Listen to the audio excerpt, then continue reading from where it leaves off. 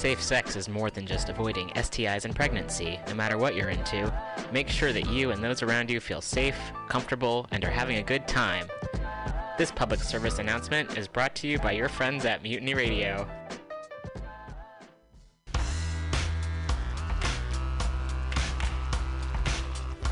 Hey everybody, listen to the Weekly Review with Roman every Friday from noon to 2 p.m. This is an unapologetically anti-capitalist program. We interview community organizers, activists, and artists. We talk about ways you can take action right now. So listen in to the Weekly Review every Friday from noon to 2 p.m.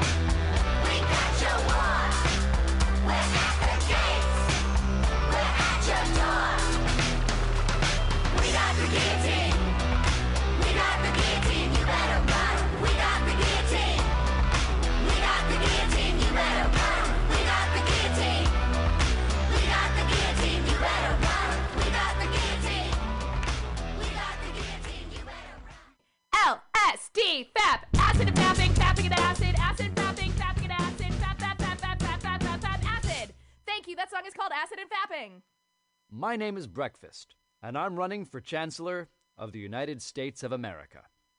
For too long, we have gone without a Chancellor who is willing to take bold leaps of faith and logic to create new possibilities for our great, big, fat nation. As your Chancellor, I will balance the budget on the head of a pin, give entertaining speeches, have scandalous affairs, write strongly worded letters to unpopular foreign leaders, look good on camera, end all hunger, crime, abuse, war, disease, disasters, sadness, depression, oppression, repression, suppression, transgression, obsession, expression, impression, regression, and digression by signing pieces of paper that express my disapproval of such things. And invest in an American flag pin to be worn prominently on my stylish jackets. It's time to work together to take the country back from us and return it to ourselves. It's time to turn this country around and drive it into opposing traffic. It's time to take a chance on the Chancellor.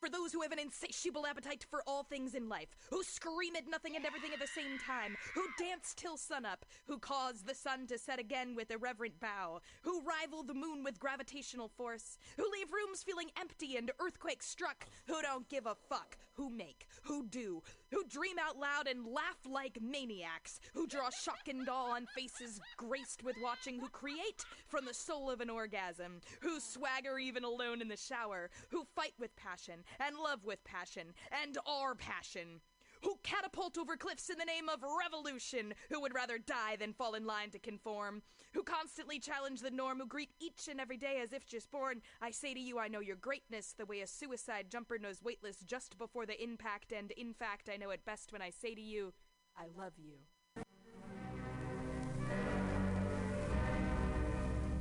Hello there, my friends out at Mutiny Radio.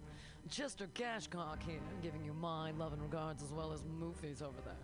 And you know, anytime I go swimming in my vault of rare coins and piles of filthy cash, I can't help but listen to Bamtastic's Comedy Clubhouse every Friday from 8 to 10. They have a fun time at Bamtastic's Deep in the Mission, where you can laugh off your tushy every Friday for a mere $10. And $10, I mean, that's what I use to wipe my tushy with, so to wipe it off, for it's indubitious. And if you can't make it to Mutiny Radio, don't worry, don't fret at all. You can simply download the podcast and post-show in the comfort of anywhere, like your Aspen summer cottage on the mountain ridge with the kayaks. Just go to podcast.pcrcollective.org or mutinyradio.fm podcasts and look for Comedy Clubhouse with a K. You can download it for free. But we'd love to see you every Friday, 8 to 10, down here at Mutiny Radio. To laugh off your tushy and save your life. Because you know what's better than laughter? Well, it's a cash cock, baby.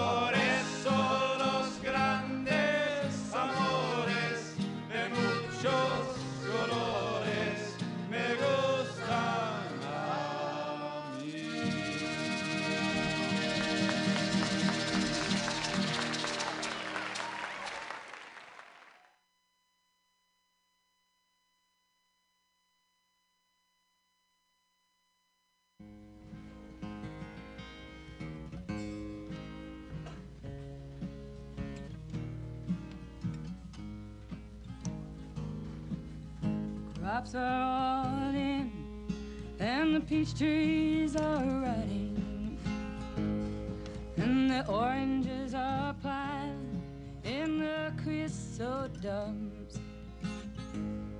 Well, you're flying them back to the Mexican border to pay all their money to wait back again. Goodbye to you, Juan, and goodbye, Rosalita. Goodbye, mi amigo, Jesus and Maria. You won't have a name when you fly the big airplane, and all they will call you is just deportee.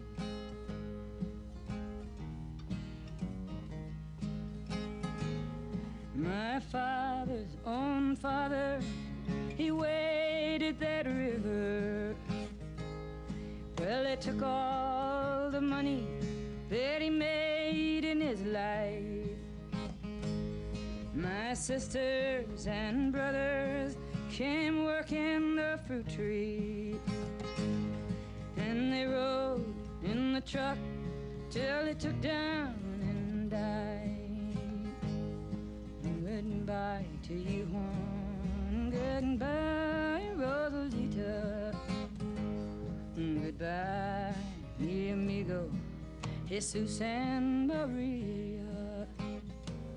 You won't have a name when you fly the big airplane, for all they will call you is just deportee. Now some of us are illegal and some are not wanted. Our work contracts out and we've got to move on. 600 miles to the Mexican border. They chase us like outlaws, like rustlers, like thieves. Goodbye to you, Juan, and goodbye, Rosalita.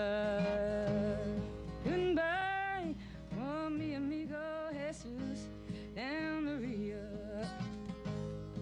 Oh, you won't have a name when you ride the big airplane, and all they will call you is just deportee.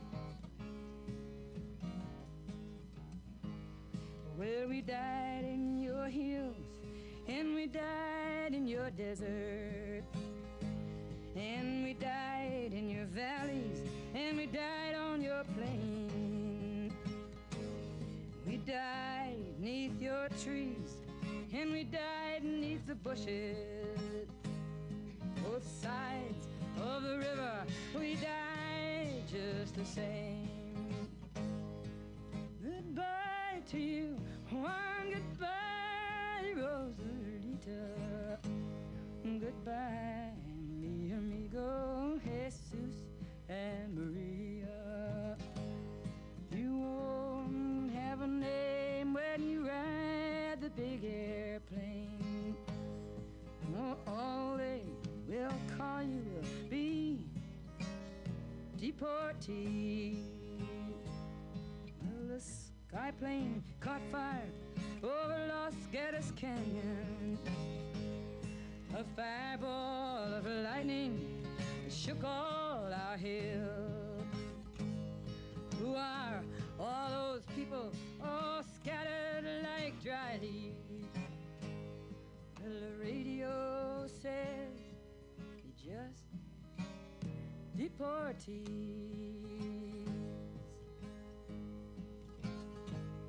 Is this the best way we can grow our big orchards? Is this the best way we can grow our good fruit? To fall like dry leaves and rot on your topsoil, and be called by no name except Porty. Goodbye to you, Juan. Goodbye, Rosalita. Goodbye, mi amigo Jesus and Maria. You won't have a name when you ride the big airplane, where all they will call you will be deportee.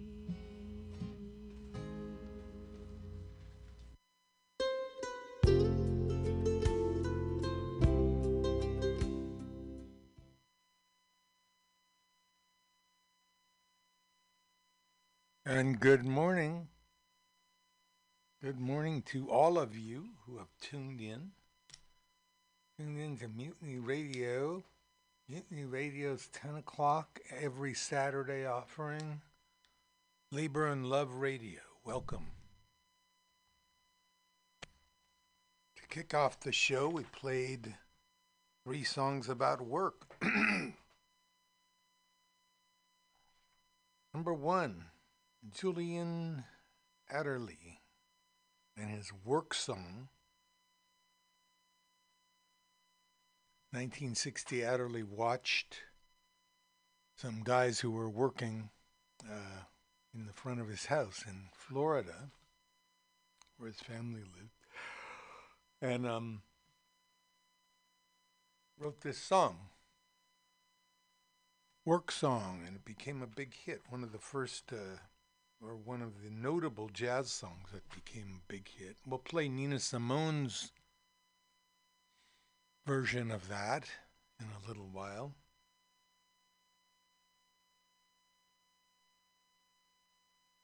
Okay. And the one we just heard, of course, was Barbara Dane, and I have a tendency to play this song too often, I'm afraid. I think it's a really good marriage of meaning and melody. This is Labor and Love Radio. And the second song we played was kind of a look back because Cinco de Mayo has come and gone, and we didn't really have a show dedicated to Cinco de Mayo. Cinco de Mayo, of course, the 5th of May, 1862, when an army of Mexican troops and irregulars, I guess you could call them, regular people, drove off a French army. At the time, France was one of the premier powers in Europe and therefore in the world. Their day would come in a few years when they fought a war against Prussia, but that's another story. France had sent troops to Mexico. This is something that powers, including the U.S., many times have done. Sent troops to Mexico, thinly disguised excuse for taking Mexican territory, or in the case of France, France had blockaded the harbor of Veracruz, and they were taking all the money, collecting the customs. So, De Colores, the song, of course, of Cesar Chavez and his, I don't want to call it a crusade, let's say campaign of Chavez and his followers to make lives better for people who bring our food to the table,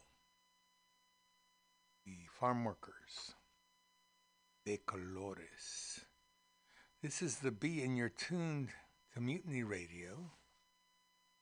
Mutiny Radio, Community Arts Center here on 21st and Florida.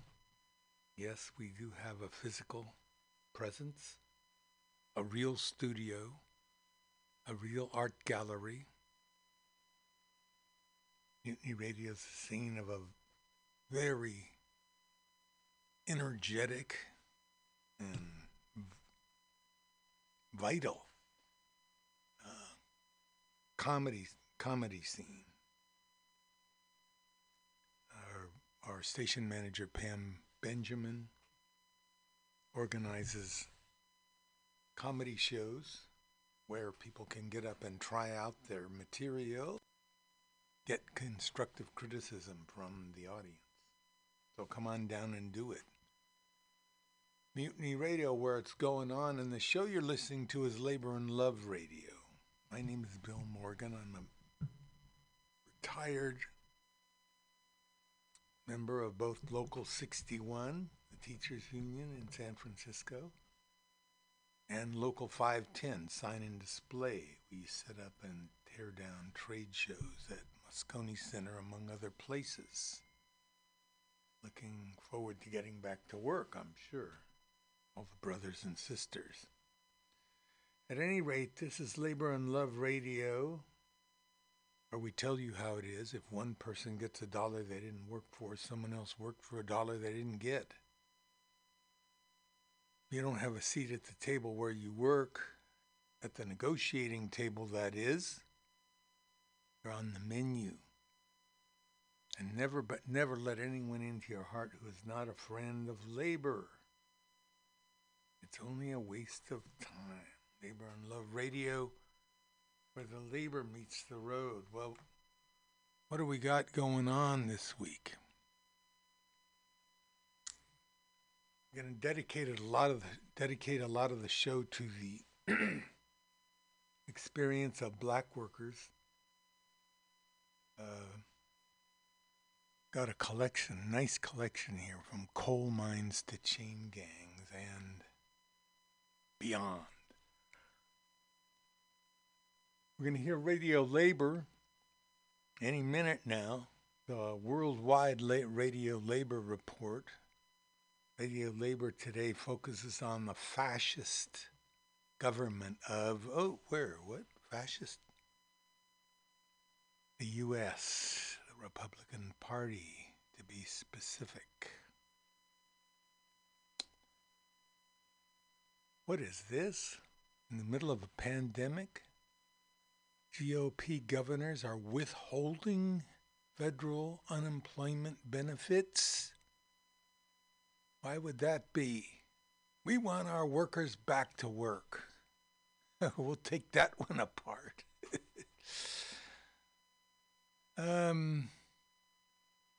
We got the labor beat from our Labor and Love Radio Facebook page. Check it out, Labor and Love Radio. Jordanian teachers, general strike in Colombia. What's going on? Got labor notes and so much more. See if we can arrange to have our campus correspondence. Okay, so this is the B, and you're welcome to Labor Radio, and let's listen to Radio Labor.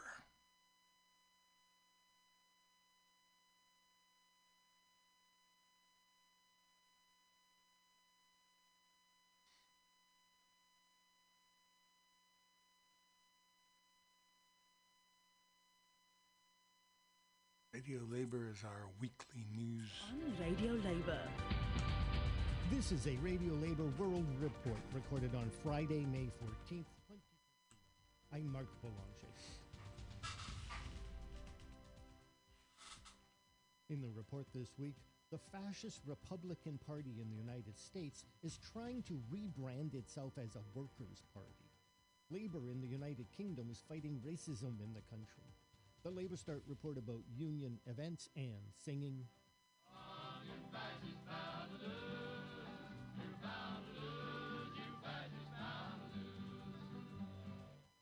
This is Radio Labor. Don't fall for the Republican Party's working class rebrand. It's a cruel hoax. That is Robert Reich, a former labor secretary in the Clinton administration in the United States. He is currently a professor at the University of California, Berkeley. The Republican Party has been turning even more forcefully to the fascist right while declaring itself a supporter of working people in the country. Mr. Reich. The Republican Party is trying to rebrand itself as the party of the working class. Rubbish. Republicans can spout all of the catchy slogans about blue jeans and beer they want, but actions speak louder than words. So what are they actually doing? Did they vote for the American Rescue Plan? No. Not a single Republican in Congress voted for stimulus checks and extra unemployment benefits needed by millions of American workers. So what have they voted for? Well, every single one of them voted for Trump's 2017 tax cut for the wealthy and corporations, of which 83% of the benefits go to the richest 1% over a decade. They claimed that corporations would use the savings from the tax cut to invest in their workers. In reality, corporations used their tax savings to buy back shares of their own stock in order to boost share values. And some corporations then fired large portions of their workforce. Not very pro-worker, if you ask me. Have they voted for any taxes on the wealthy? No. Quite the opposite. Republicans refuse to tax the rich. They have been trying to get rid of the estate tax, which only applies to estates worth at least $11.7 billion for individuals and $23.4 million for married couples. Working class my foot. Have they backed a bill to raise the minimum wage to $15 an hour, which a majority of Americans favor? No. Republicans refuse to raise the minimum wage, even though it would give 32 million workers a raise. That's about a fifth of the entire U.S. workforce. Do they support unions, which empower workers to get better pay and benefits? No again. To the contrary, Republicans have enacted right-to-work laws in 28 states, decimating unions' bargaining power and enabling businesses to exploit their workers. And when it comes to strengthening labor laws, only 5 out of 211 Republicans voted for the PRO Act in the House, the toughest labor law legislation in a generation. How about the historic Union Drive at the Bessemer, Alabama Amazon warehouse, which Joe Biden and almost all Democrats strongly backed? Just one Republican spoke out in support. All others have been dead silent. What about backing regulations that keep workers safe? Nope. In fact, they didn't bat an eye when Trump rolled back child labor protections, undid worker safeguards for exposure to cancerous radiation, and gutted measures that shield workers from wage theft. Do they support overtime? No. They allowed Trump to eliminate overtime for 8 million workers and continue to repeat the corporate lie about job-killing regulations. What about expanding access to health care to all working people? Not a chance. Republicans at the state level have blocked Medicaid expansion and enacted Medicaid work requirements, while Republicans in Congress have tried for years to repeal the entirety of the Affordable Care Act. If they succeeded, they would have stripped health care away from more than 20 million working Americans. So don't fall for the Republican Party's working class rebrand. It's a cruel hoax. The GOP doesn't give a fig about working people. It is and always will be the party of big business and billionaires. People of color are being disproportionately affected by the COVID-19 pandemic. That is why the British Trades Union Congress recently organized a webinar on the topic. One of the participants in the webinar was the General Secretary of the TUC, Frances O'Grady. We know that Black and ethnic minority people are much more likely to be key workers and to be on that COVID front line, which means that they were putting their health and continue to put the health of themselves and their families on the line for the rest of us. And very often, as we know at the start of this crisis, they didn't even have proper protective equipment to do that. They're also much more likely to be on insecure contracts, like 0 hours and full self-employment, which means they're much less likely to get even basic sick pay when people need to take time off sick or self-isolate. So, I will keep saying this. Key workers cared for us. It's time we cared for them. And to be honest, after those announcements on the defence review, if the government's got money for more nuclear warheads, then why haven't they got the money to give all our key workers a decent, real pay rise? But just on that point, because I think this is about more than money, it says something really profound about how we value people and how deep racism runs. And that's why, again, I think all of us have to keep pressing that call for an independent public inquiry, including into the racism that we saw in the handling of this pandemic and why it is that Black and ethnic minority communities have paid an even higher price. So we need that independent public inquiry, and I know I can count on everybody on this call to raise our voices to get it. This week, Patrick, we had another reminder, didn't we, with the policing bill passed through Parliament. And let's make no bones about it. This bill, which is an anti-democratic bill designed to crack down on our right to protest, it was conceived in response to those Black Lives Matters protests. So let's be honest about what the origin of this bill is. It's gobsmacking, really, in terms of the new powers it's seeking to take. There's even a new offence called serious annoyance. And to be frank, as many other people have commented, if serious annoyance was an offence, half the cabinet would be banged up tomorrow. But it has backfired badly, I think. We saw that mishandling of the vigil in response to the death of a woman, the murder of a woman walking home. We've seen how those women at the vigil were treated. And I think it shocked everybody. And I think it is important to say this, that I think the Labour Party was quite right in pointing out that it comes to something when you can get 10 years in jail for toppling, statue, glorifying slave traders, or what we would call nowadays people traffickers. Imagine that you can get 10 years for toppling a statue like that, and yet you can only get 5 years for raping a real live woman. What does that say about our values? I think it says the government's got its priorities all wrong. We have got to lead from the front as a movement, and we cannot lecture others if we don't get our own house in order. But let's be honest, we have not got the representation at every level of the movement, in every walk of life that we need to see. And this isn't just some kind of moral duty. This is because we know, as working people, that our opponents always set out to divide us. Here with his report about union events is Labour Start correspondent Derek Blackadder.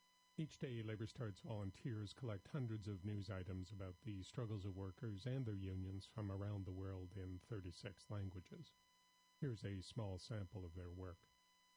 Our top story section included links to coverage of a personal video appeal from the spouse of an Iranian teachers union leader imprisoned for his activism, the decision by the global unions to pull out of a Bangladesh garment industry safety agreement after it proved unworkable, and calls from unions everywhere to end the fighting in Palestine. One story that has had a long, perhaps too long life on our news pages is the effect of so-called P3s, or public-private partnerships, on public services and private profits. This week, more information about the lethal Mexico City overhead rail line collapse have come to light. Mexico City transport workers struck in protest as more details confirm their initial conclusion that the company responsible for the disaster cut corners in ways that affected the safety of both workers and the public, all in an effort to increase its profits. The Public Services International and national public sector unions around the world have been fighting P3s for decades.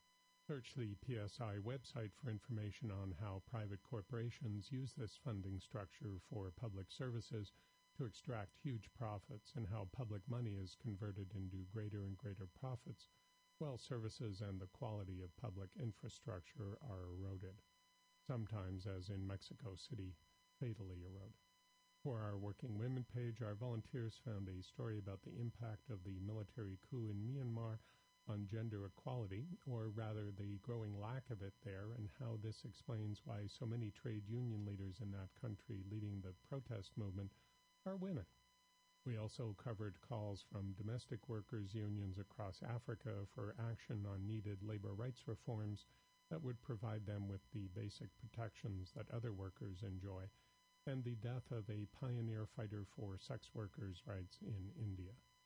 Our Health and Safety Newswire carried stories about a school in South Africa that teachers want closed because students and staff have been wounded by stray bullets resulting from a gang war and then forced to return to class immediately afterwards. Our photo of the week is of a clash between Colombian police and trade unionists protesting tax changes, which would make that country even more unequal than it already is. Unions around the world have condemned the horrific levels of state violence directed at the protesters. Already, 50 are dead, hundreds have been wounded, and many, many more have been disappeared.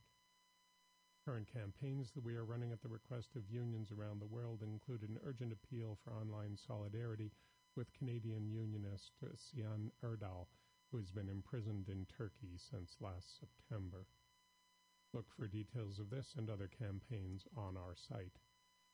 This is Derek Blackadder from Labor Start, reporting for Radio Labor. Now here is the American folk singer Woody Guthrie with his 1944 song, All You Fascists Are Bound to Lose.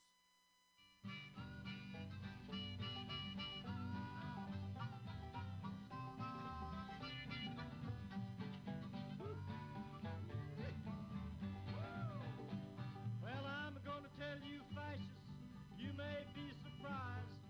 People in this world are getting organized. You're bound to lose, you fascists bound to lose. All you fascists bound to lose. I said, all you fascists bound to lose. Yes, sir. All you fascists bound to lose. You're bound to lose, you fascists bound to lose. There's people of every nation marching side by side, marching across the fields where 1 million fascists died. You're bound to lose, you fascists bound to lose. All you fascists bound to lose. Yes, sir. All you fascists bound to lose. I said, all you fascists bound to lose. You're bound to lose, you fascists bound to lose. I said, all you fascists bound to lose. Yes, sir. All you fascists bound to lose. All you fascists bound to lose. You're bound to lose, you fascists bound to lose. And that's it. International labor news you can use. You can find our features and daily newscasts at radiolabor.net. I'm Mark Boulanger. Thank you for listening. And remember, it's all about global solidarity.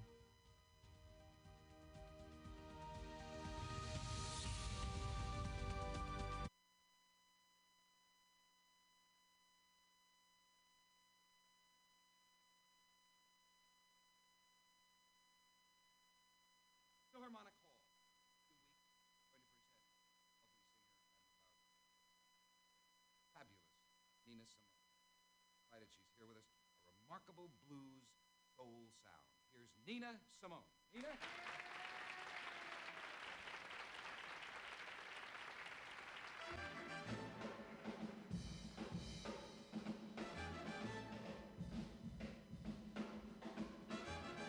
Breaking up big rocks on the chain gang, breaking rocks and serving the time. Breaking up big rocks on the chain gang, 'cause they done convicted me of crime.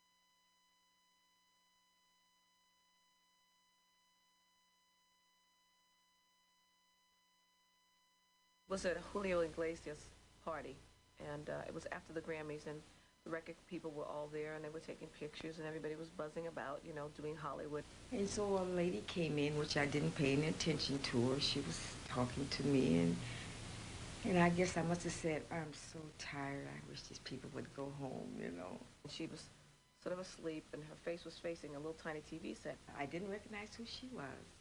And I walked in, and I looked at her, and I thought, gee, you know, she works hard for the money. And I said, you know what? I work hard for my money. And the minute I said it, it was like, oh, she works hard for the money. She works hard for the money. That's a hit. That's a hit. I know it's a hit. And I noticed her writing down, but I didn't pay any attention to her. So I ran to the bathroom and got some toilet paper off the roll. And I started writing the song. I said, a song about me?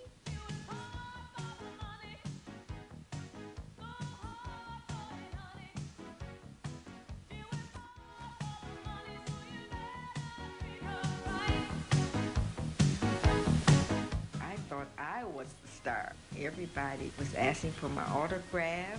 They would come in to see me and say, are you Onetta? Are you the one that she wrote? Did she write it? I said, yes, she did.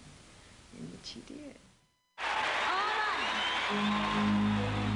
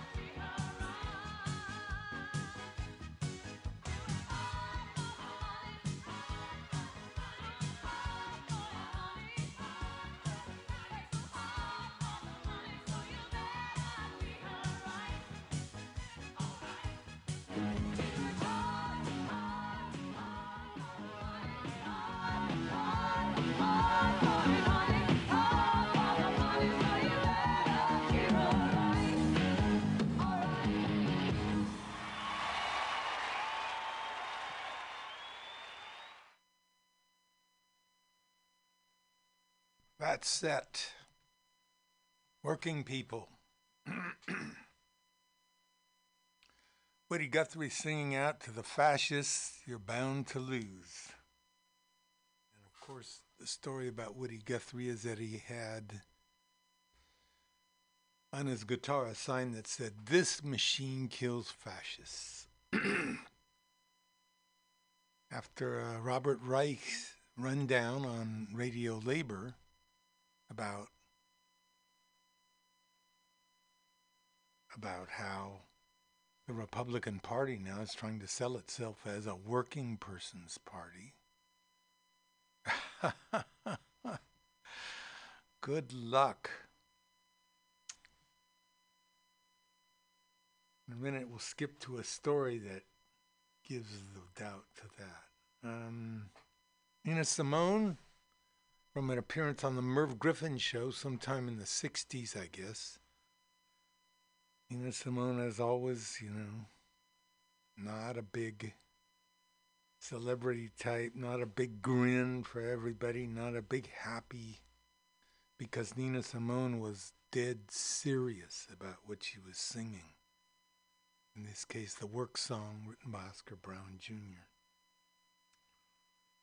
And then Donna Summer with sort of a glitzy approach to work.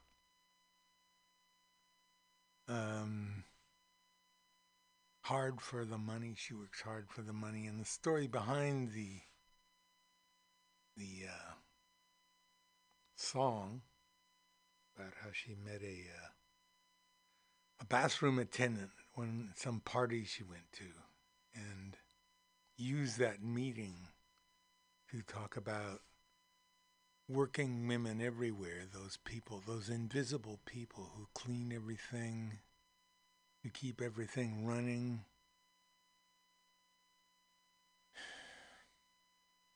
Who cook your food, who harvest your food, those invisible workers. Donna Summer, Hard for the Money. So let's talk about this now. The government, the Republican Party, we're on the Intelligencer, which is part of New York Magazine. GOP governors end COVID unemployment benefits to make people go back to work. Republican state leaders are once again in the business of giving up free money. As of last week, a dozen GOP-controlled legislatures have declined the free federal funds in the American Rescue Plan designed to further entice holdout states to accept Medicaid expansion. How many people, working people in those states, need that money? Hello, all of them. While this refusal to provide health insurance to individuals making less than $17,600 a year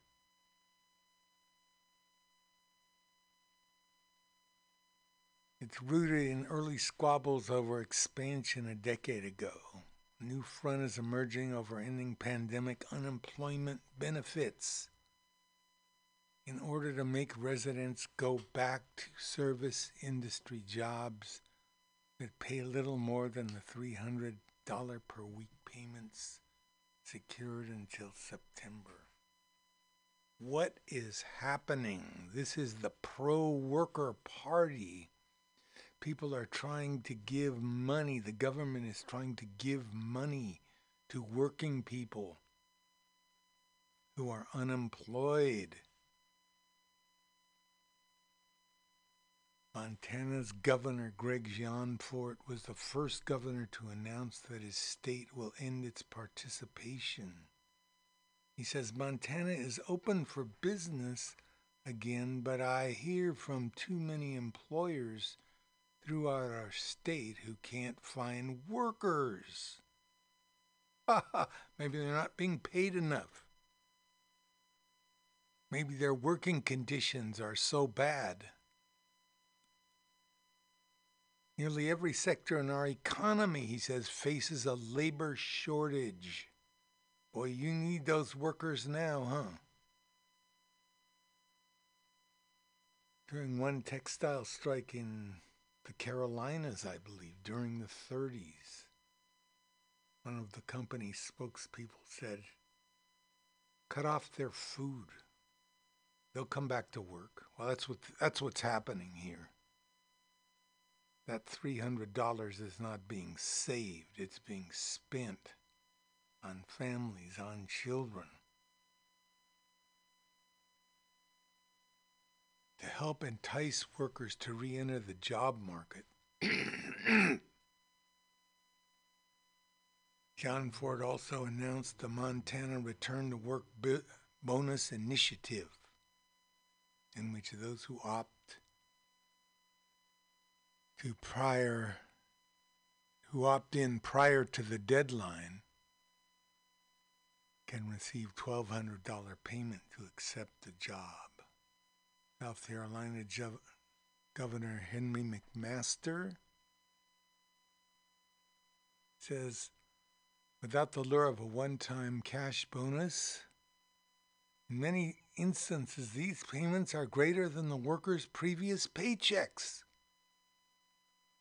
He described the cash as a dangerous federal entitlement. Okay, so you're a working person, you don't have a job, the government wants to give you money, and Uncle Henry, the governor of South Carolina, doesn't want you to get that money.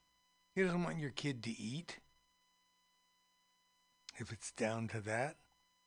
He doesn't want you to have to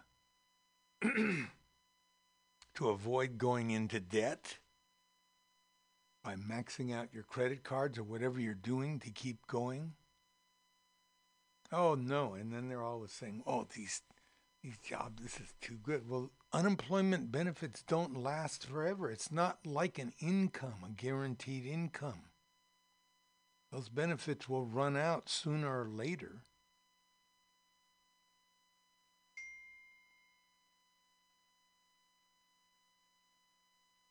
Setting aside state benefits, $300 weekly payments constitute an annual income of $15,600, which is a few $100s more than the annual pre-tax income working 40 hours a week for the federal minimum wage. If these payments are often greater than the workers' previous paychecks, perhaps it's not beneficial for those workers to return to jobs paying so little. Particularly for parents navigating the final months of the second pandemic school year.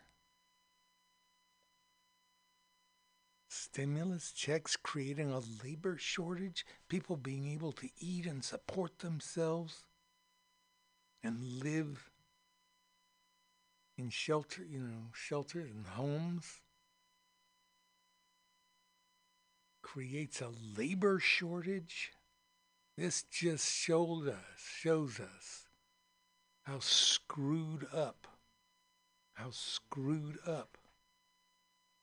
our economic system is.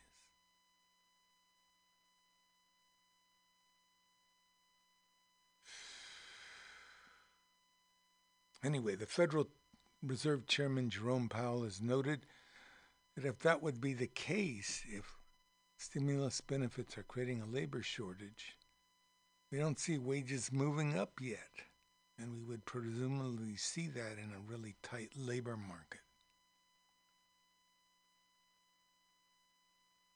Underwhelming jobs report. This is, again, the emperor's naked. The emperor wants you to go back to work so you can keep paying him money.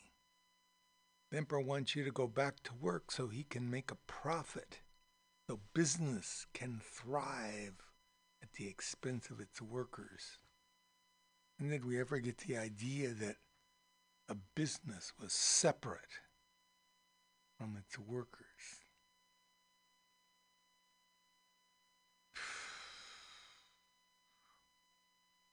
Okay. Enough said.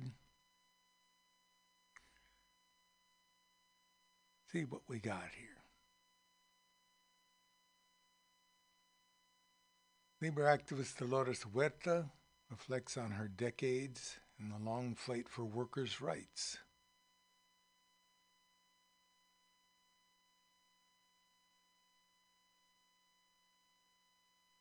And Dolores talks. Dolores turned 91 years old on April 10th. And her birthday has been recognized as Dolores Huerta Day in her home state of California since 2018. So the interviewer asks, how you doing during the quarantine? He goes, well, I'm still alive. Our foundation is doing a lot of work.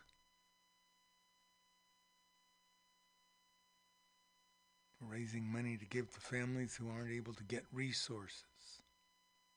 Canvassing with face shields and face masks and going door to door. Giving people information about what resources are available to them.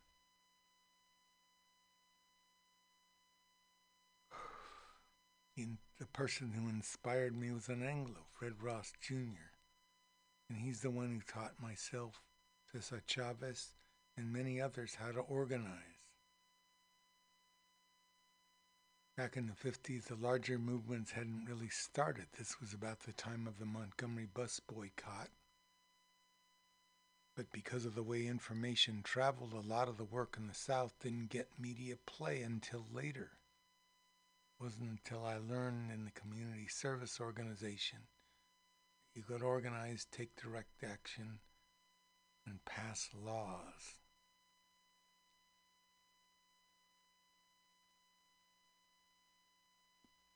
Dora said, I think it's, in some respects, it's easier to organize now because social media can inform, educate, and mobilize people. We saw how incredible the mobilization was during the women's marches after Trump was elected, and the Black Lives Matter involvement protests to the Parkland, Florida students marching to end gun violence. There were international Black Lives Matter and women's marches as well. Social media mobilized people quickly. We should be cognizant of the fact that there are a lot of people who aren't informed, who have racist, discriminatory, and reactionary views that manifested themselves, for instance, in the January 6th Capitol attack. It's not enough to say you're not racist. You have to be anti-racist. People have to take a position. Racist or not racist, sexist or not sexist, homophobic or not homophobic. Whether they believe in science or they don't. Reverend Al Sharpton said, they took their hoods off and put on their suits.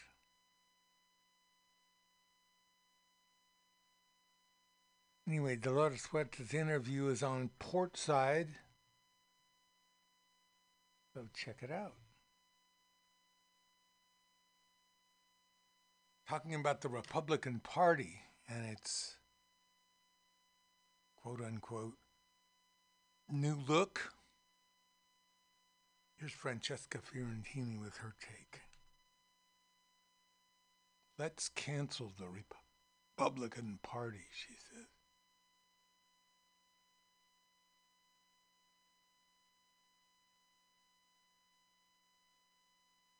Well, she's talking, but she's talking, but she's not coming through.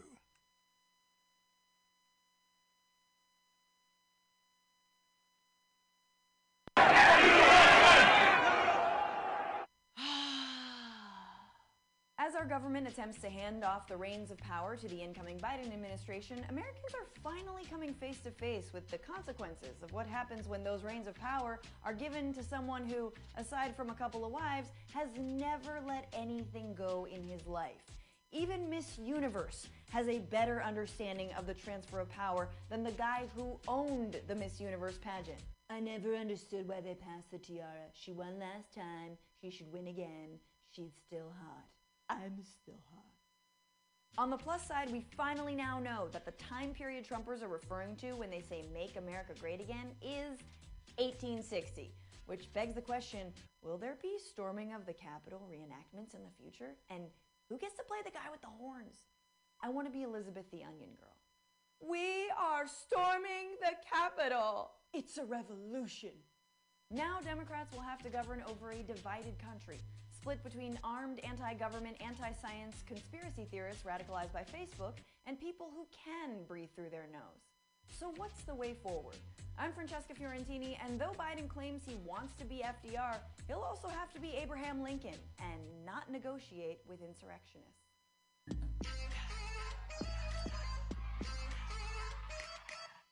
Joe Biden is assuming the presidency, and Donald Trump has once again been impeached.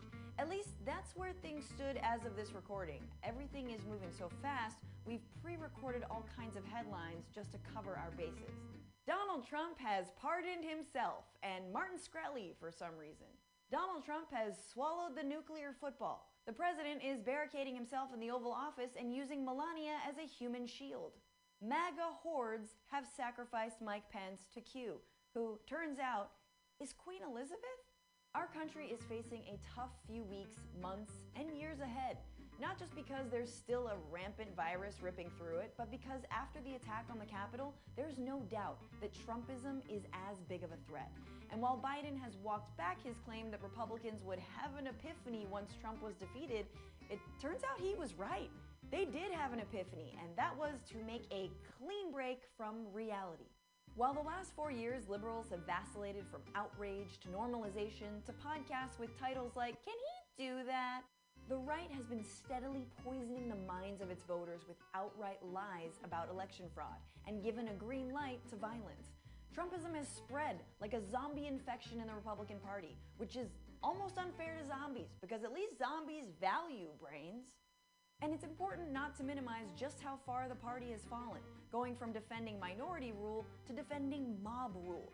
It's a short fall, like from the gutter to the sewer, but it's a fall nonetheless.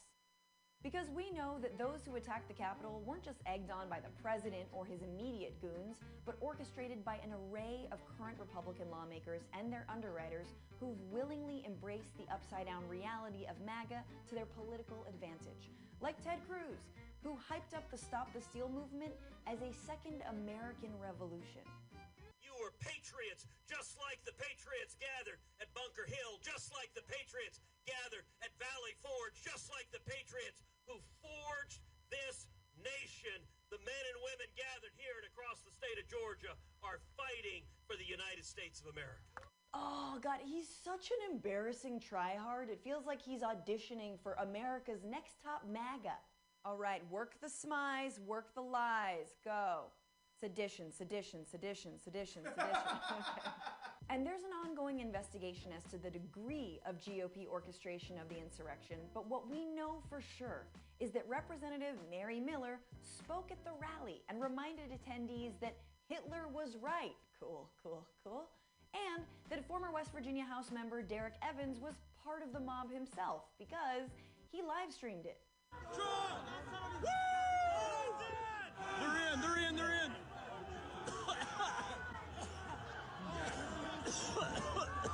Ugh! Even not in a pandemic, that's not cool, bro. Cover your mouth when you coo. Mama always said. The plan for the January 6th Stop the Steal rally was hatched from inside Congress with the help of powerful GOP dark money groups like the Tea Party Patriots, Turning Point Action, and the Rule of Law Defense Fund, which is chaired by the current Alabama Republican Attorney General.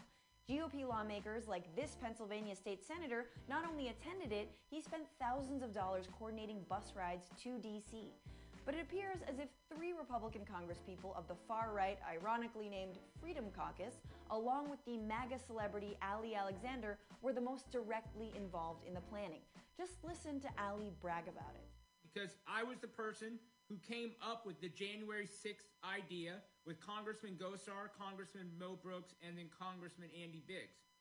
We four schemed up of putting maximum pressure on Congress while they were voting. I just love that 3 Congress people decided to stage an insurrection with a meme lord who looks like he called in a bomb threat to the prom he didn't have a date to. Representatives Mo Brooks of Alabama and Paul Gosar and Andy Biggs of Arizona all helped pull the event off. And they knew that there would be violence. In fact, they encouraged it. The Arizona Republican Party retweeted Ali professing that he was willing to give his life to the cause of stopping Joe Biden, adding, he is, are you? Which is the extremist version of, you up, bro? Mo Brooks echoed a similar sentiment when he spoke at the rally itself. Today is the day American patriots start taking down names and kicking ass. God, who knew the Gordon Fish Sticks guy got super radicalized?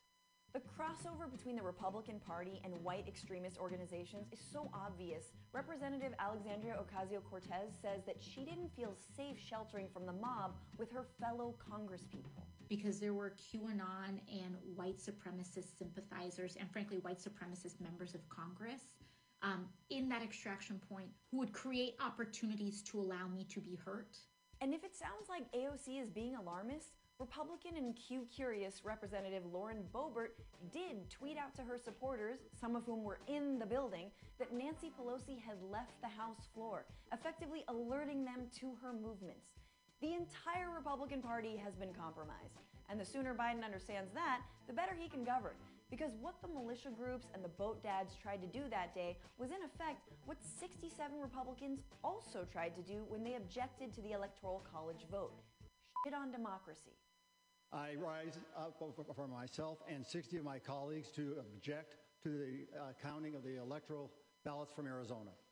Damn, Gosar was a bit nervous right there. And I guess he should have been, because he's stuck between obeying democratic law and trying to please this. Hang Mike Pence? That's one of the most go-along loyalists Trump has ever had, who's lied for him repeatedly, being chanted down by the MAGA mob. And therein lies the problem of mob rule. No matter how loyal you are to it, it will one day come for you. Like another Trump enabler, Senator Lindsey Graham. You are a traitor, Lindsey Graham, a traitor! The right has fed the cult of Trumpism and has sicked it on so many Americans, Muslims, immigrants, workers, women, Black Lives Matter protesters, LGBTQ people, and now it's come for them. In November, it came for Fox News for reporting reality. In fact, the only 2 Republicans to openly denounce Trump lost their primary races in 2020. And yet, the pathology, the fringe anti-government white supremacist Christian nationalist QAnon pathology goes even beyond Trump himself.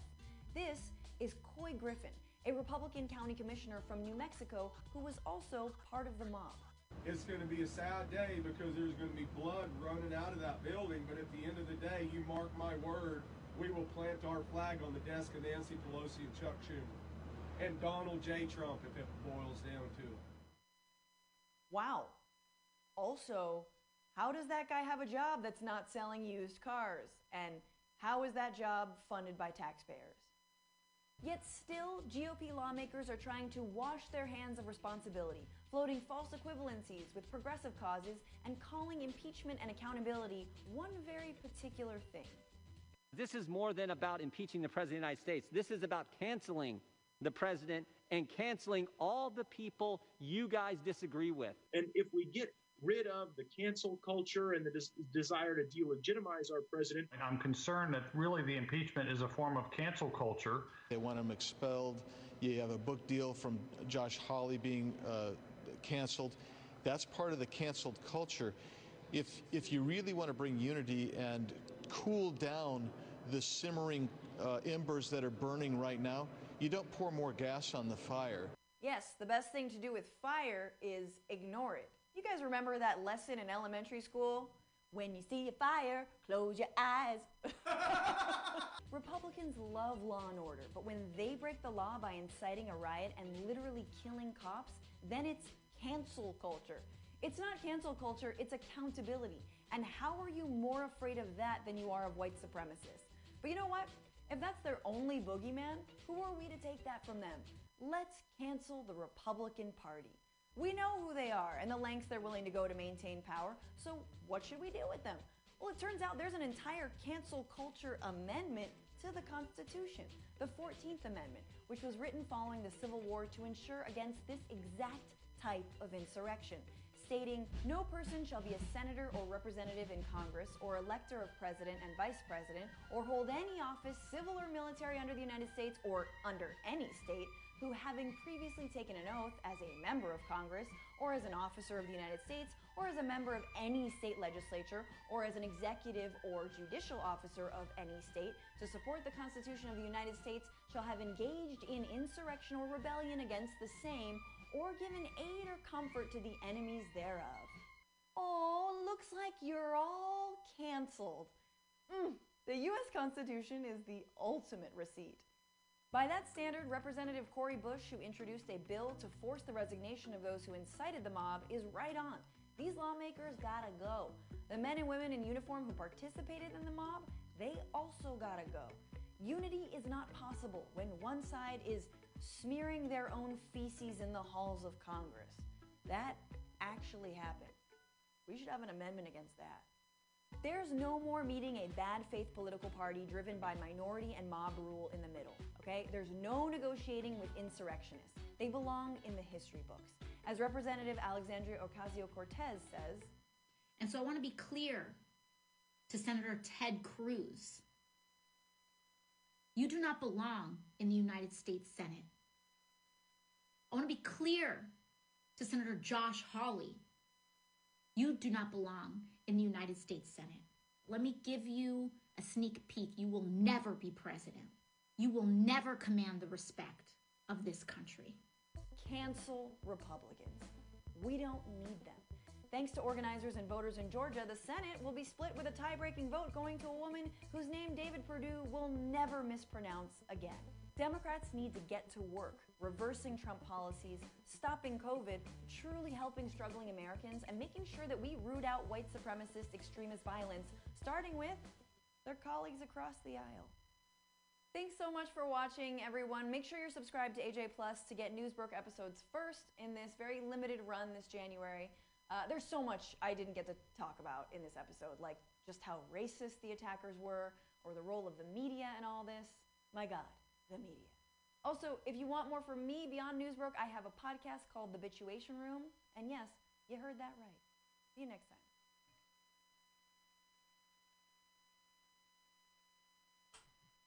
Francesca Fiorentini with her her read on what we should do, cancel the Republican Party. Because they've turned against the government. They've turned against law and order as it exists, right? They're bucking to get into the history books. And they certainly will. But as what?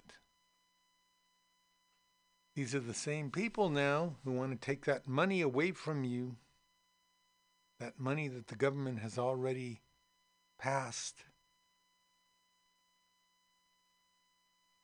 Okay, I'm going to play something. I've been trying to play this for several weeks. This is from Studs Terkel's book called Work. And here we go.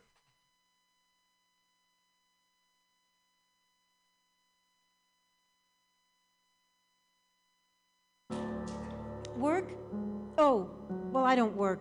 Well, I mean, yes, I work, but I don't have a job.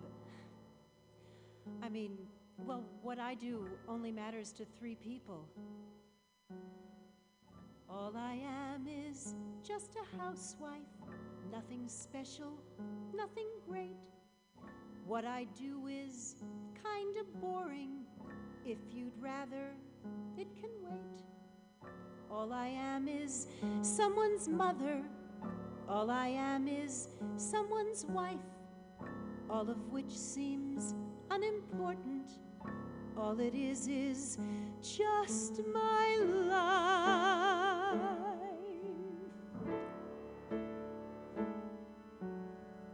Do the laundry, wash the dishes, take the dog out, clean the house, shop for groceries, look for specials. God, it seems so Mickey Mouse. Drop the kids off, pick the shirts up, try to lose weight, try again.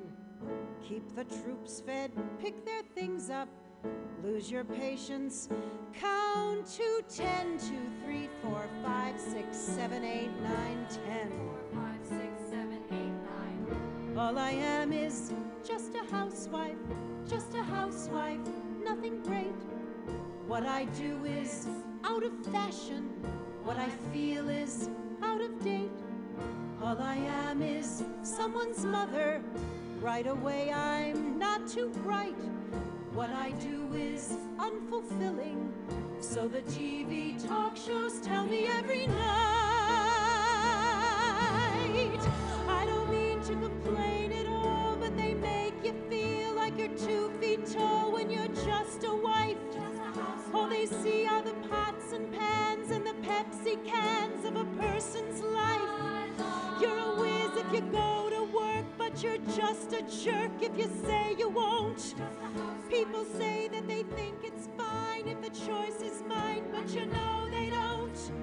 What I do, what I choose to do may be dumb to you, but it's not to me.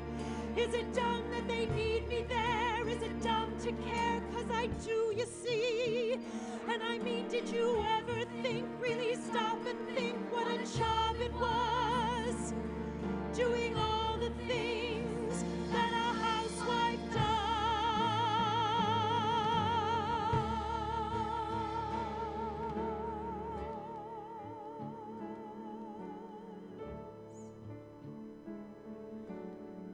I'm afraid it's unimpressive. All I am is someone's mother. Nothing special. What I do is unexciting. Take the kids here, take the kids there. I don't mean to complain at all. All I am is busy every day. All I am is like my mother. All I am is just a housewife.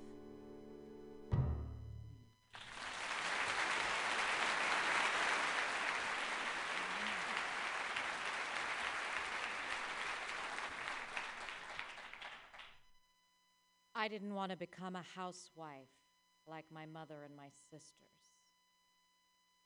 I think I've always known what I wanted out of life. More. I was 15. I was sitting in a coffee shop when a friend came by and said, "Hurry up, I've got a cab waiting. You can make $100 in 20 minutes." We went to a penthouse. The guy up there was quite well known. He wanted to watch 2 women do it, and then he wanted to have sex with me. It was barely sex. He was almost finished by the time we started. It was a tremendous kick. I mean, there I was, doing nothing, feeling nothing. And in 20 minutes, I would walk out the door with $100 in my pocket. But just out of curiosity, how many of you make $100 for 20 minutes work? I was still in high school. I think of myself as an upper-class working girl. The press calls me a socialite, which is just another name for a well-dressed fundraiser. I began in the 80s. I gave a party in Washington for Nicaraguan refugee children. It wasn't for the Contras, although I'm sure that would have been lots of fun, too. But fundraising is work. It's hard to separate people from their money. It's a marketplace transaction. Somehow I managed to absorb that when I was young. I was a precocious child. Actually, I was sort of lonely. I didn't experience myself as being attractive. I didn't look like a Calvin Klein ad. I was bright and I didn't play by the rules. Guys were mostly scared of me. They didn't want to get involved emotionally, but they did want to screw. For a while, I was willing to accept that. It was feeling intimacy, feeling warm, feeling. Oh, the other day, I was riding around New York in a limousine during a hotel strike, and there was nowhere to go. And I thought, now I know what it feels like to be a bag lady. Well, you can't pick up every homeless person and bring them home with you. But if you can help by saying something entertaining, you bring a light into their eyes. Maybe that's what the word socialite means. You become your job. I've become a hustler. I mean, even when I'm not hustling, I'm a hustler. What you do is what you are. I don't think it's terribly different from somebody who works on an assembly line 40 hours a week and comes home cut off, numb. People aren't built to switch on and off like water faucets. I work in a luggage factory. We make suitcases. The tank I work at is 6 foot deep, 8 feet square. In 40 seconds, you have to take the wet felt out of the felter, put the blanket on to draw out the excess moisture. Wait 2-3 seconds. Take the blanket off. Pick the wet felt up and balance it on your shoulder. Reach over, get the hose. Spray the inside with copper screen. Turn around, walk to the hot, dry dye behind you. Take the hot piece off and set it on the floor. Put the wet piece on the dry dye. Push this button. Inspect the piece we just took off. Stack it and count it. 40 seconds. In the summertime, the temperature at our workstation ranges anywhere from 100 to 150 degrees. I've taken the thermometers and checked it out. I have arthritis in the joints of my fingers, naturally in my shoulder, balancing this wet piece. The hose will sometimes leak and spray back on you. The hydraulic presses leak, so you're slipping on oil. You have the possibility of being burnt every time the hot dye hits that wet felt. You're engulfed in a cloud of steam every 40 seconds. The tanks run 24 hours a day. I work 8 straight hours with 2 10-minute breaks and 1 20-minute break for lunch. I find it difficult to eat my lunch in that length of time. 40 seconds. Granddad was a sailor, and he blew in off the water. My father was a farmer, and I his only daughter.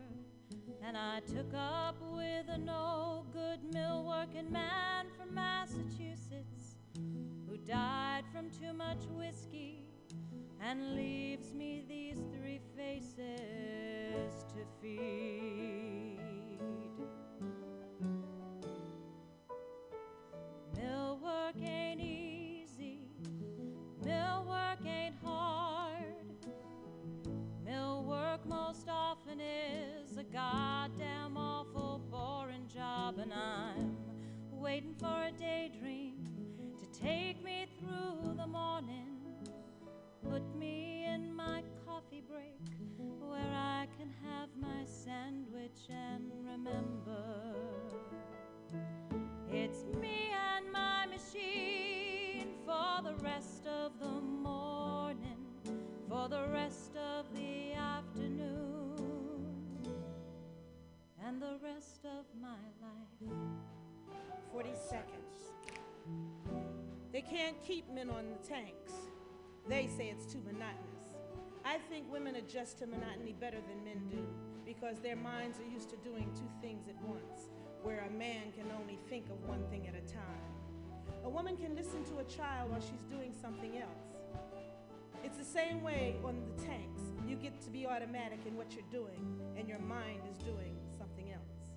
My mind begins to wander to my days back on the farm, and I can see my father smiling at me, swinging on his arm, and I can hear my granddad of the storms out on Lake Erie, vessels and cargoes, fortunes and sailors' lives were lost.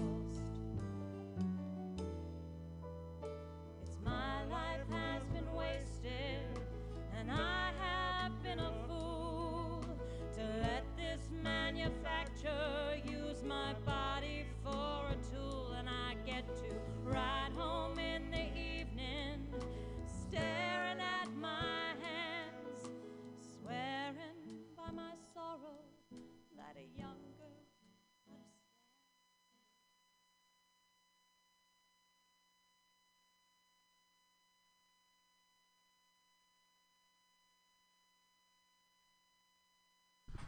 have Okay, that was part of a story called Working, based on the book of the same title by Studs Terkel, where he just went around and interviewed people about their jobs and their feelings about their jobs. That section was called, first of all, you heard Just a Housewife. Of course, the work of housewives is totally undervalued. Most people don't even consider it work until they have to do it. And then some working women monologues. So, check it out, Studs Terkel, Working. Terkel was not only one of the most important journalists, but he talked to regular people. Okay, so let's switch gears here. I've invited our campus correspondents, Vita and Yemen, to come on our show. Hello, you guys. How are you? Good. How are you? Oh, good. I can hear you really loud. Okay, good. Yes, sorry. Every week we talk to our campus correspondents, students at UC Davis, about something that's going on out in the world, something that relates to the lives of working people. And this week we've got an issue to talk about that's been with us for many, many years.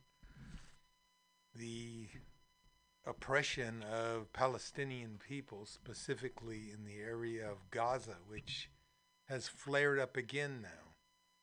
So you guys, can you give me a reaction that you had to the latest news in Gaza, where hundreds of Palestinians are dying? What do you think? I'm going to go ahead and start.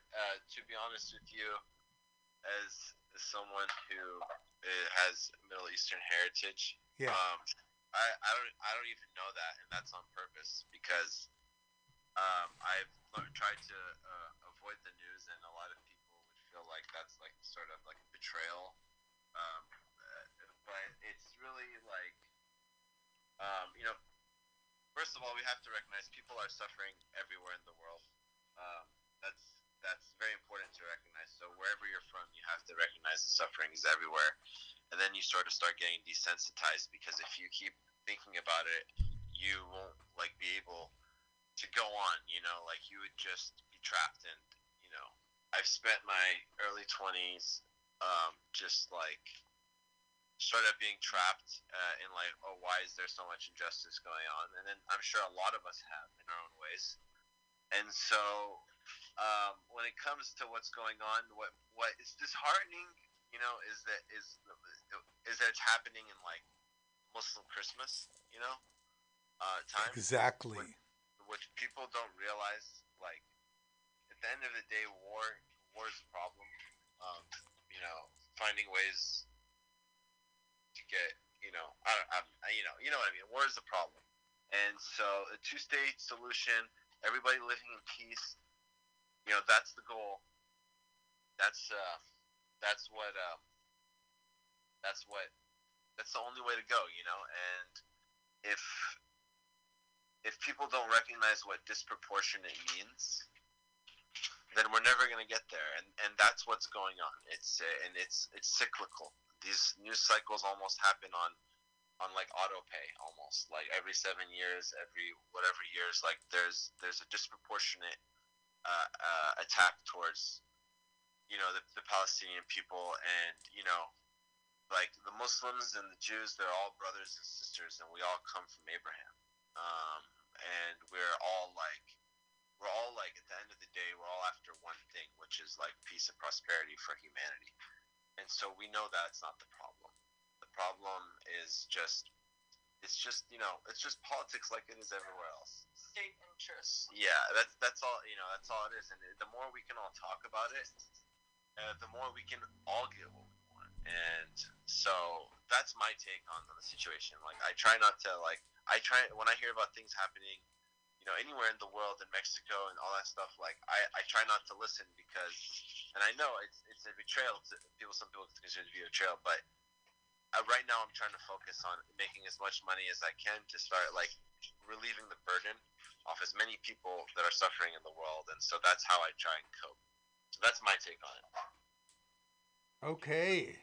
I mean, one guy who was interviewed last week said, told the interviewer when he was 8 years old, all this had started, the state of Israel, and now he's 60 or 70 years old, and it's still going on. Exactly. And in my mind, what it amounts to is just the Israelis just want the Palestinians gone, and they want to take their homes, and they want to take their livelihoods, and anyway, so Vita, what do you think about it? What's your read on it? Well, I recently read a Noam Chomsky article about it that he wrote, I think back in the early 2000s, and about how like there was this Geneva Convention, after the Nazis were tried and everything, there's all this international laws set up so that certain things wouldn't happen. And in those same courts where the Nazis were tried after their Holocaust, atrocities, Israel was also tried for atrocities. And in that court, it was found that, like, a lot of the things they were doing were illegal. And that was, like, in the 1970s, I think. Yeah. So I think, there are a lot of things that are just unequal. And I think that there's a lot of things that don't make sense. And I feel like, in the news, when, like, for example, like, there's two models who are Palestinian, who are half Palestinian, half white, and they came out in favor of Palestine, and not in favor, just, about the atrocities and using their humongous platform for some attention. And then when you go on the news, on Snapchat News, it says, Gigi and Bella attack Israel. Of course. Gigi and Bella anti-Semitic. Right. Literally, like, and it's like, well, they're Semites also because they're Palestinian.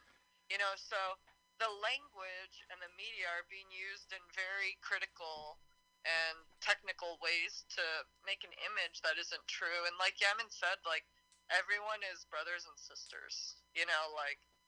I've seen so many like videos of Israeli people who are like just as horrified, and it's not fair that like their country and state is being like hijacked by like all these things, and everyone, like there are humans on both sides.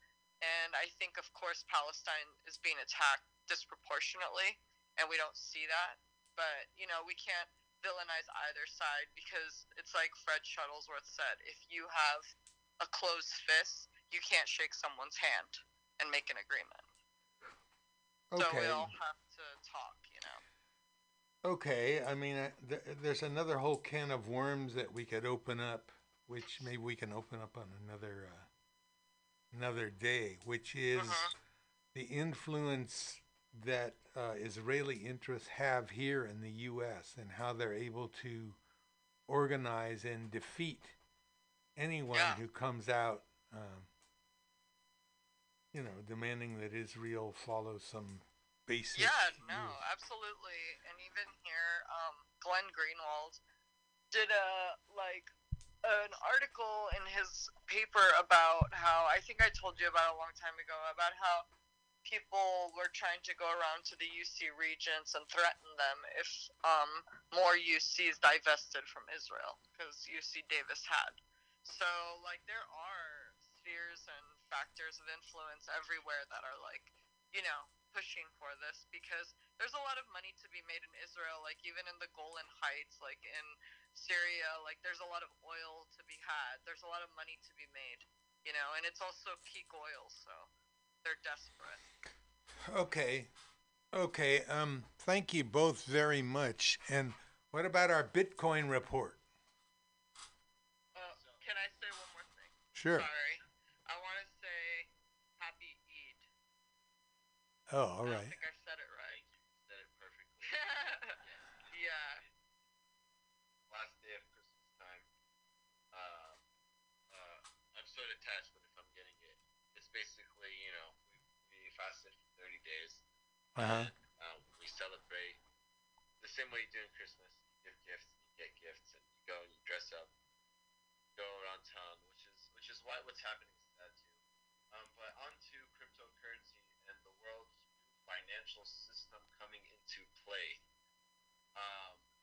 Let's have a little bit of fun with it and talk about how it's like an infant, right? It's a toddler, the whole Bitcoin cryptocurrency environment, Mm-hmm. and it's trying to learn how to walk.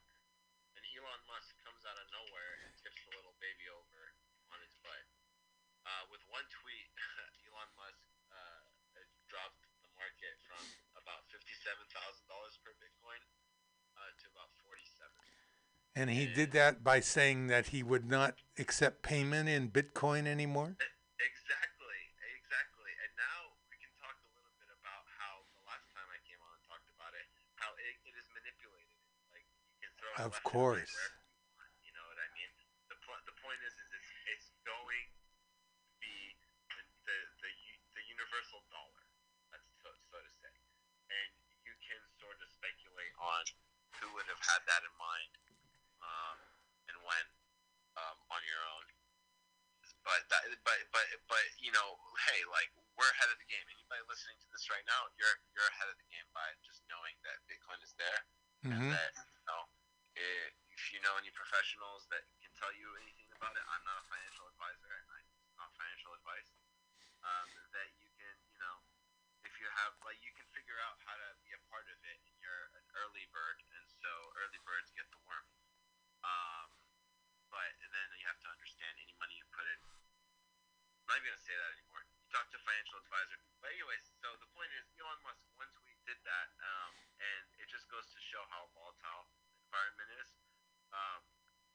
But it's definitely getting stronger, and it has a foundation, and it's not going anywhere. And plays like Ethereum, which are the second cryptocurrency, and it's like a Bitcoin on steroids. It allows you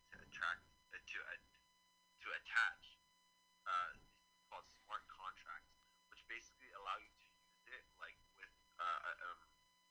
with like stipulation, like you you get this payment once you pay once for example I get the car, the money is released to you, okay, and like you can do so many different things. So now there's a lot of lending platforms being built on it, a lot of financial platforms being built on it, a lot of social platforms being built on it.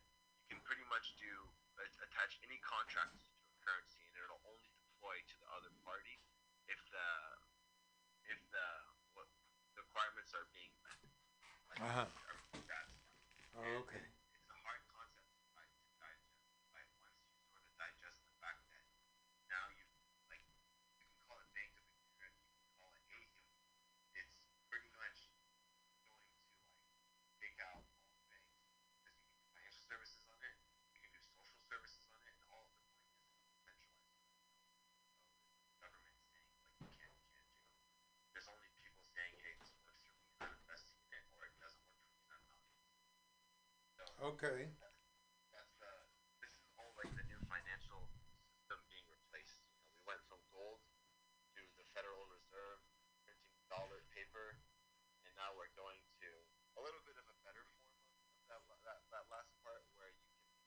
can actually own this idea. Like the dollar is an idea that you don't own. Bitcoin is an idea that you do own. That's how I would put it. Okay. Unfortunately, we're running out of time here. That was really an excellent explanation. I mean, I'm starting to feel like I really understand it thanks to these little sessions we have. But let me thank you both for sharing your ideas with us. And hopefully one day soon, Come and visit. there'll be peace in the Mideast. That too. Come and visit. We'll do. 1,000,000%. Yeah, come see us here. Or we'll come visit you any day now. Come on a Saturday and we can do the show from here. Okay. We'll have to figure that out. Yeah. Okay. Bye-bye, you guys. Thanks again.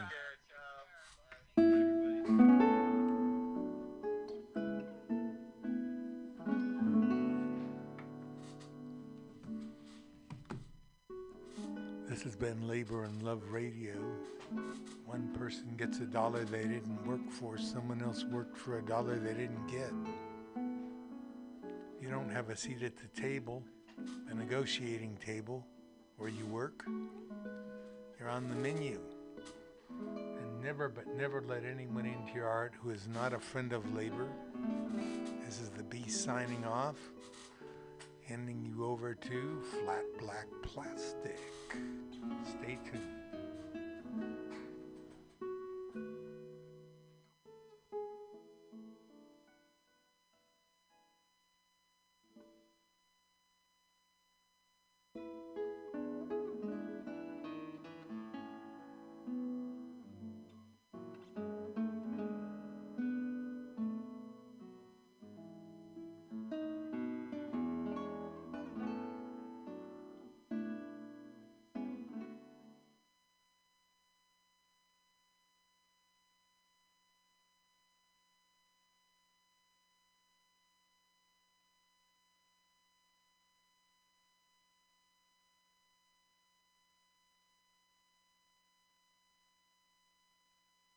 Are you tired of swimming through a sea of podcasts? Are ye on a raft without a paddle? Well, gather around me, sea dogs, and get aboard me pirate ship as we set sail for the seas of MutinyRadio.fm. From there, you can captain your own pirate ship as you sail through over 44 different shows for all of your listening pleasures. They've got live comedy to small business advice, LGBTQ friendly to sports, vinyl to gutter punk. MutinyRadio.fm has the best programming the internet ocean has to offer you. I bet my peg leg on it, or I ain't scurvy shit-faced McRat.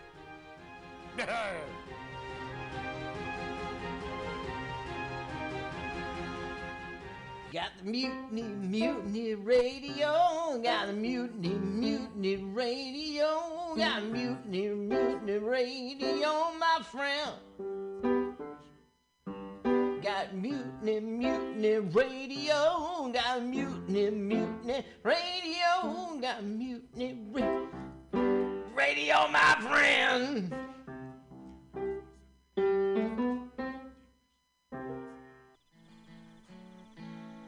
Billy Bob, you ever want to be funny? Well, my dogs think I'm funny, Daryl. Well, I mean, you ever want to be, like, in front of an audience? Like, other than, like, squirrels, dogs, and dead peasants? Oh, shit. From time to time, I've given it a thought or two. You know, if you go to Joke Workshop, there's more than 2 peoples paying attention to your jokes, and they ain't even gonna be jerks about it. Daryl, are you serious? I can get people to listen to my jokes? And they'll even say nice things to you before they tell you how to get improvements. No way. What is this dag-nabbit thing called? It's Joke Workshop. Joke Workshop? Yep, every Monday, 6 to 8 p.m. on the Mutiny Radios. So you're saying I could tell my jokes every Monday from 6 to 8? That's what I'm saying. It's the Joke Workshop Mondays, 6 to 8 p.m. at the Mutiny Radios. Yahoo!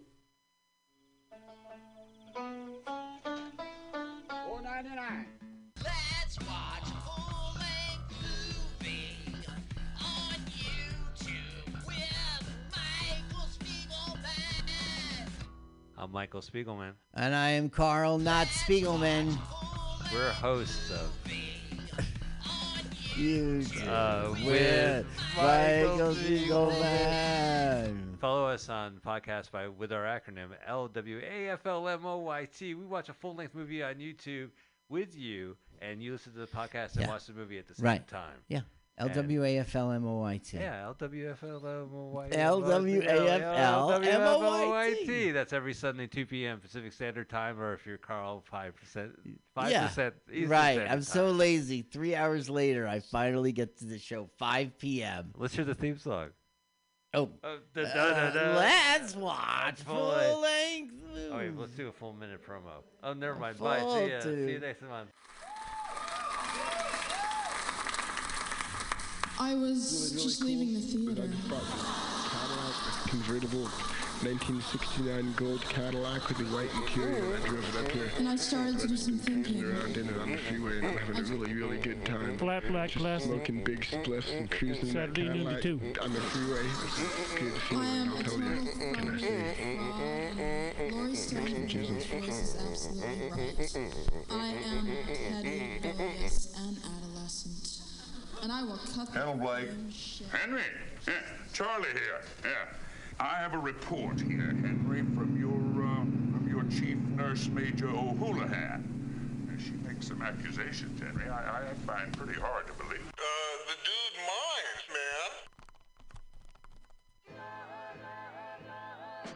man. Safe sex is more than just avoiding STIs and pregnancy. No matter what you're into, make sure that you and those around you feel safe, comfortable, and are having a good time. This public service announcement is brought to you by your friends at Mutiny Radio.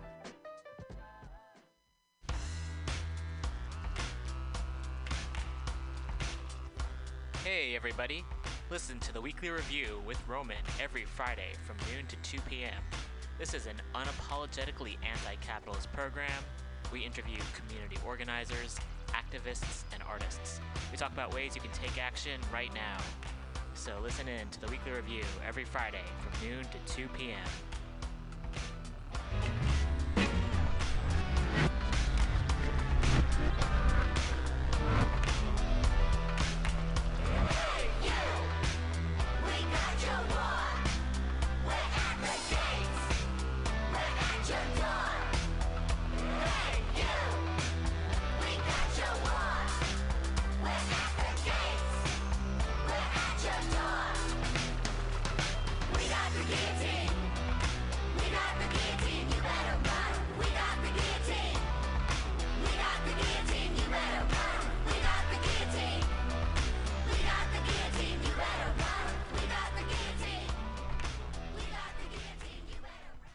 LSD, FAP, acid fapping, fapping acid, acid fapping, fapping acid, fap, fap, fap, fap, fap, fap, fap, fap, acid. Thank you, that song is called Acid and Fapping.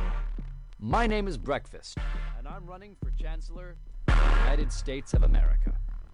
For too long, we have gone without a chancellor who is willing to take bold leaps of faith and logic to create new possibilities for our great, big, fat nation. As your chancellor, I will balance the budget on the head of a pin, give entertaining speeches, have scandalous affairs, write strongly worded letters to unpopular foreign leaders, look good on camera, end all hunger, crime, abuse, war, disease, disasters, sadness, depression, oppression, disease, disasters, sadness, depression, oppression, repression, suppression,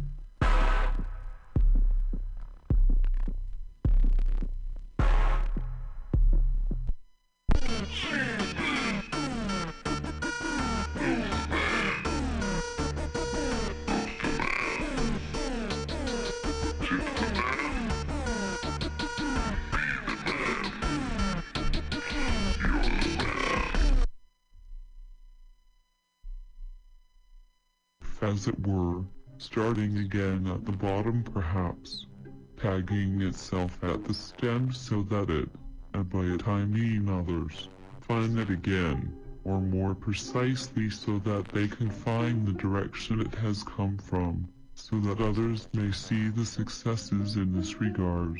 And as the caterpillar travels on, the water inside of him is a sort of push-pull warble, and the electrons in his body from his activity in his environment spin, and he spins, bits at a time, until his internal organization directs his feet to paddle up and arched and then sideways a bit to test, and his body carries out the instructions which both his chemical brain and atomic water provide the means of motion to do so, and in doing so aligns himself with another particular caterpillar tuned from far away. As the message is clear that leaves are the place to be for such an amenable activity, and that the soil is pleased with the arrangement, and the plant seems keen to provide the anti-gravity for any time the caterpillar is willing to carry on with itself, and in these eventualities. As evident, the water is also stowed in a particular place near the abdomen, which also drives our friend forward, to follow or be followed, and he'll find with this water, another satchel of water, in another caterpillar, warm also and traveled with a similar chemical means and process, which the water knows too with its natural physics of communication as surface tension. As they say, love may be in the air, one caterpillar is nearer to another, as they love themselves and hence each other in the moments their energies provide, and inspire them to provide for another. So while their endeavor of food has been successful, they also endeavor to see and become beauty, as their measure of indicative success in their understanding of love, as one in another, and that beauty perceived is what is transceiver for the liking of one another, and in that moment of offset water displacement, these beings now close and seeing each other at the angles and properties that provides for them this optimal view of the beauty before them, for them, from in front and behind, is when they move in, for that direction, and continue their endeavors justly to make an even greater love. It's at this point, where the processes which carry life for the living proceed and as successes go, trigger further